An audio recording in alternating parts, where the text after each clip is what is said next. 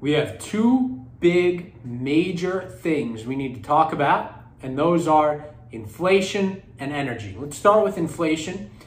We talked about yesterday how there were a lot of compelling arguments as to why inflation may be transitory, but despite those arguments, we couldn't get any sort of solid agreement with them. However, we could get solid agreement with the notions that inflation would not be transitory, particularly the increase to the money supply, the low interest rates. These are very strong inflationary forces.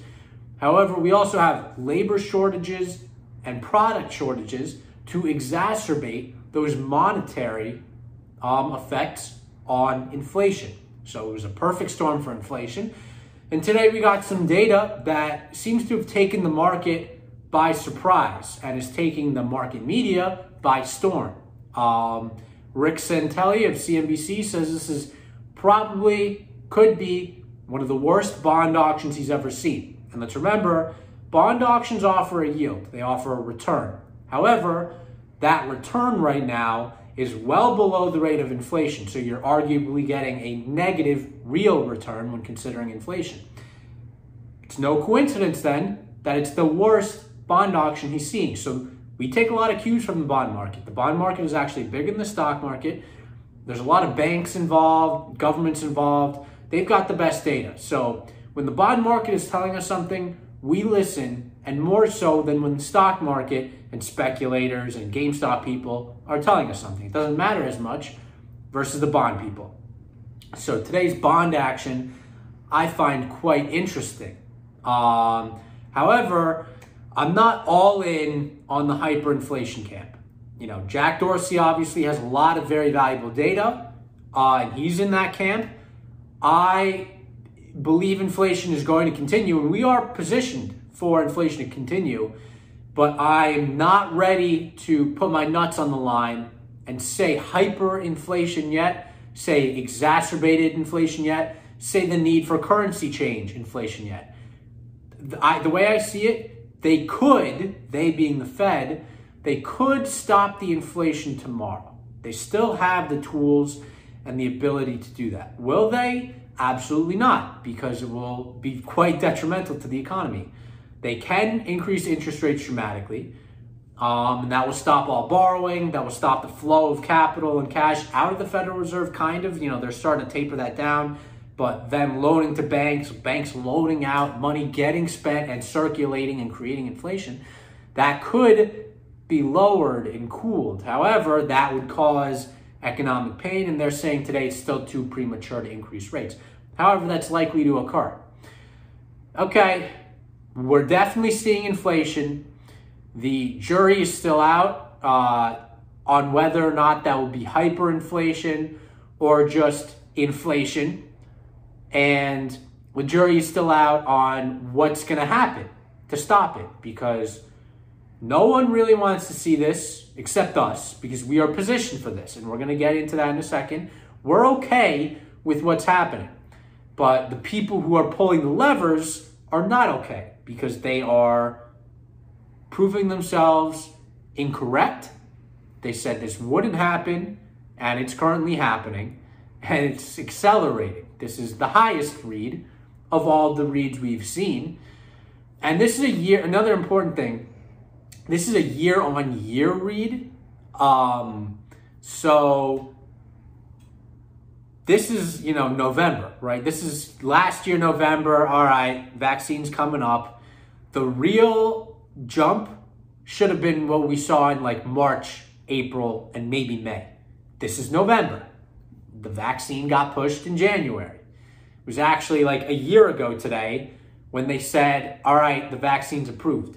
So we're up at the highest rate of inflation seen in 30 years on what was probably one of the more stronger months of last year. In addition, up 0.9% over last month. That's quite substantial. I would say overall, these inflation numbers are strong, but between 1961 and 1981, we saw 7% inflation. We're not there yet, so we're not in unprecedented territory yet.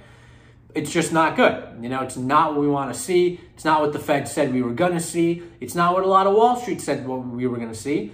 Over here, we did believe something like this was going to occur, and this is basically in line with what we expected. We expected inflation, not German hyperinflation. If the lockdowns continued to now, yes, we would see that because productivity would be close to zero. We're farther away from zero. We're much more recovered. So it's unlikely that we're going to see German hyperinflation. And I'm just going to get into that for a second, then we're going to go to energy. So the most comparable to like a developed nation where hyperinflation's occurred is the German Weimar Republic before Hitler took power. It caused Hitler to come in, etc. What happened there? The French and the Belgians got one World War I reparations payment, but didn't get their second. So they came into Germany and occupied the mines and means of production. And Germany said, don't go to work. We're going to pay your wages. Very similar to what happened early in the lockdowns. Don't go to work. We're going to pay your wages. However, that alleviated the Germans. It did not alleviate. The French continued to occupy. The Germans kept paying and paying and paying. Next thing you knew, you had hyperinflation. So we've gotten off that. We've ended the stimulus.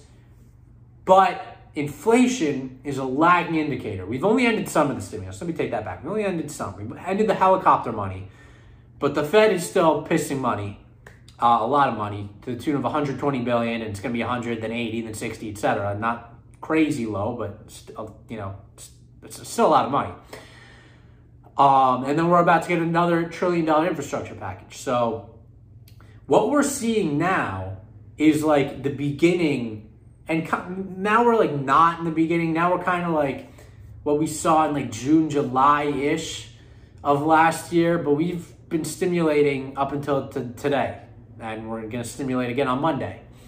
So I'm expecting this to go on for several more months. It's not going to fall down, right? We've done the monetary stimulus. You can watch any sort of, or take any economics class, and you will see when you increase the money supply, inflation occurs.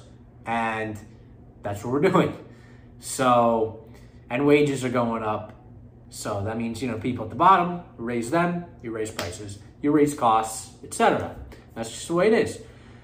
However, this is, you can go through all the videos. We make videos every day. You can go through the videos. We talk about these phenomenons quite regularly. So we're very well prepared, even though we're down today. And we're going to talk about the energy thing. However, first, let's just go broadly. What can make money during inflation? Stocks that simply can adjust with inflation. I actually believe inflation is going to be a lift all boats event for stocks. Maybe not Smile Direct Club. I have a big Smile Direct Club. According to the earnings call, it's going to be a couple more quarters for them. Still going to hold that stock. But things like mining companies, we see the price of steel up. And it's no surprise, the price of a company like Cleveland-Cliffs is up. They're able to adjust costs, adjust sales prices for inflation. A while ago, last summer and throughout, we made a comparison of what has been happening in the housing market and how that can translate to other areas of the stock market and the economy, etc. So in the housing market, we've been seeing inflation for a long time. We saw very quickly an increase in the price of land, an increase in the price of lumber, an increase in the price of labor. So we saw an increase in the price of input costs, which is important and is concern for those who think inflation is not going to be bullish for stocks. However, we then also saw an increase in the price of the final good of the real estate went up. However, we saw the strongest market for real estate we've seen possibly ever, if not in a very long time. So we had an increase in prices across the board, and we had an increase in the strength of the market. I think a similar phenomenon is likely to happen in the economy and in the stock market. The unemployment rate's rather low. There's been a lot of stimulus. Consumer balance sheets are quite strong, and consumer spending is quite strong, despite the inflation. In addition, we're going to see additional stimulus. There's an infrastructure package coming out. It's going to be quite nice, I assume. So I don't think inflation's a doomsday situation. I think inflation is a lift all boats for all assets, most assets type of situation. And over here, we're asset buyers. Stocks are assets.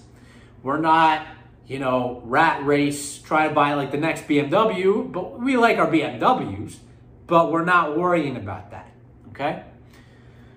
So we can take a deep breath. Some people have asked me today, is the stock market inflated? Is this inflation in the stock market's inflated?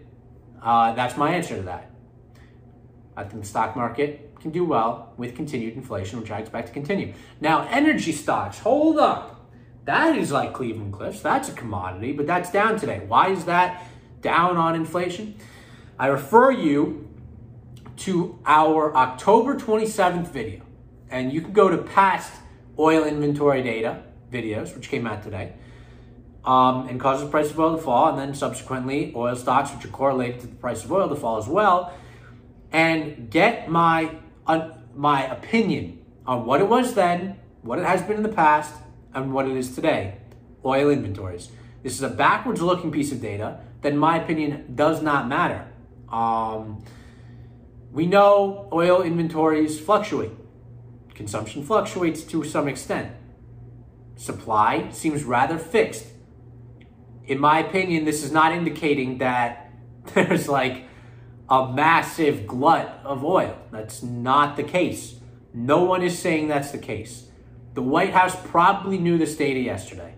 However, yesterday they were calling on OPEC to increase production. If we were concerned, if we believed that the price of oil was going to fall, he wouldn't be doing anything. He wouldn't be talking about it. He would just be letting it fall, saying, it's going to come down. It's going to come down. Trust me.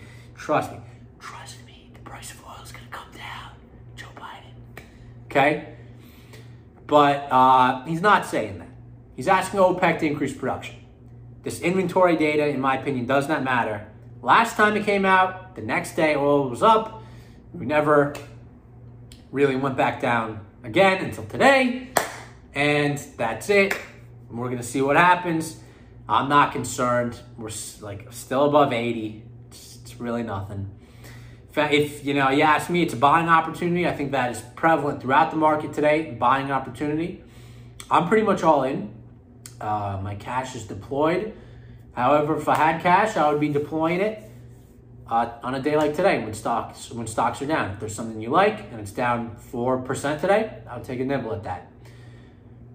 Finally, there is an area of the market that may not benefit so much from inflation, but it possibly can. It remains to be seen. However, we don't have exposure there except for one name. I'm just going to let you know. Technology stocks have historically not done well in rising inflation environments. They are considered long-term assets, as are bonds. Bonds are considered long-term assets. Energy is a short-term asset, produces a lot of cash, can adjust, not affected negatively, not competing with bonds and technology stocks for long-term dollars. As inflation occurs, and as the Fed begins to tighten, and as what's going to happens, interest rates are going to rise. That means the total return of a bond in nominal terms is going to go up. Now, does this hand look as attractive if this one's going up? Not necessarily. So as bonds rise, yields rise, people are going to question, why am I still taking all this risk when I can just take less risk and go over here? Just something to think about. The only mega cap tech stock I have is Meta, and we're questioning that right now. But it's the best priced one, and I do believe in the metaverse, so we're owning it. But the rest, highly questionable, quite expensive. Dan Niles has made very good points on Apple, and let me just say, I love Apple. Using an iPhone, have an iPad. Really want the new MacBook Pro, you get the deal, okay? They make great products. But the stock is kind of expensive. And the sales were declining before Corona. That took everyone's eyes off the ball, Corona. They did well in Corona. Now we're getting back to normal. Are their sales going to decline again? If they do, look out. That will be an issue. And that is what I'm concerned about with tech. That, with inflation, with rising bonds. So I'm only buying tech that I believe can 10x, that I don't care where it goes right now. That is a true next level, like genetic engineering, CRISPR companies type of thing.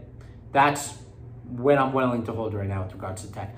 Other than that, it's mining companies, energy, and random things here and there. So that's the deal. That's today. Don't panic. Stay informed. Like and subscribe. And until next time, peace out.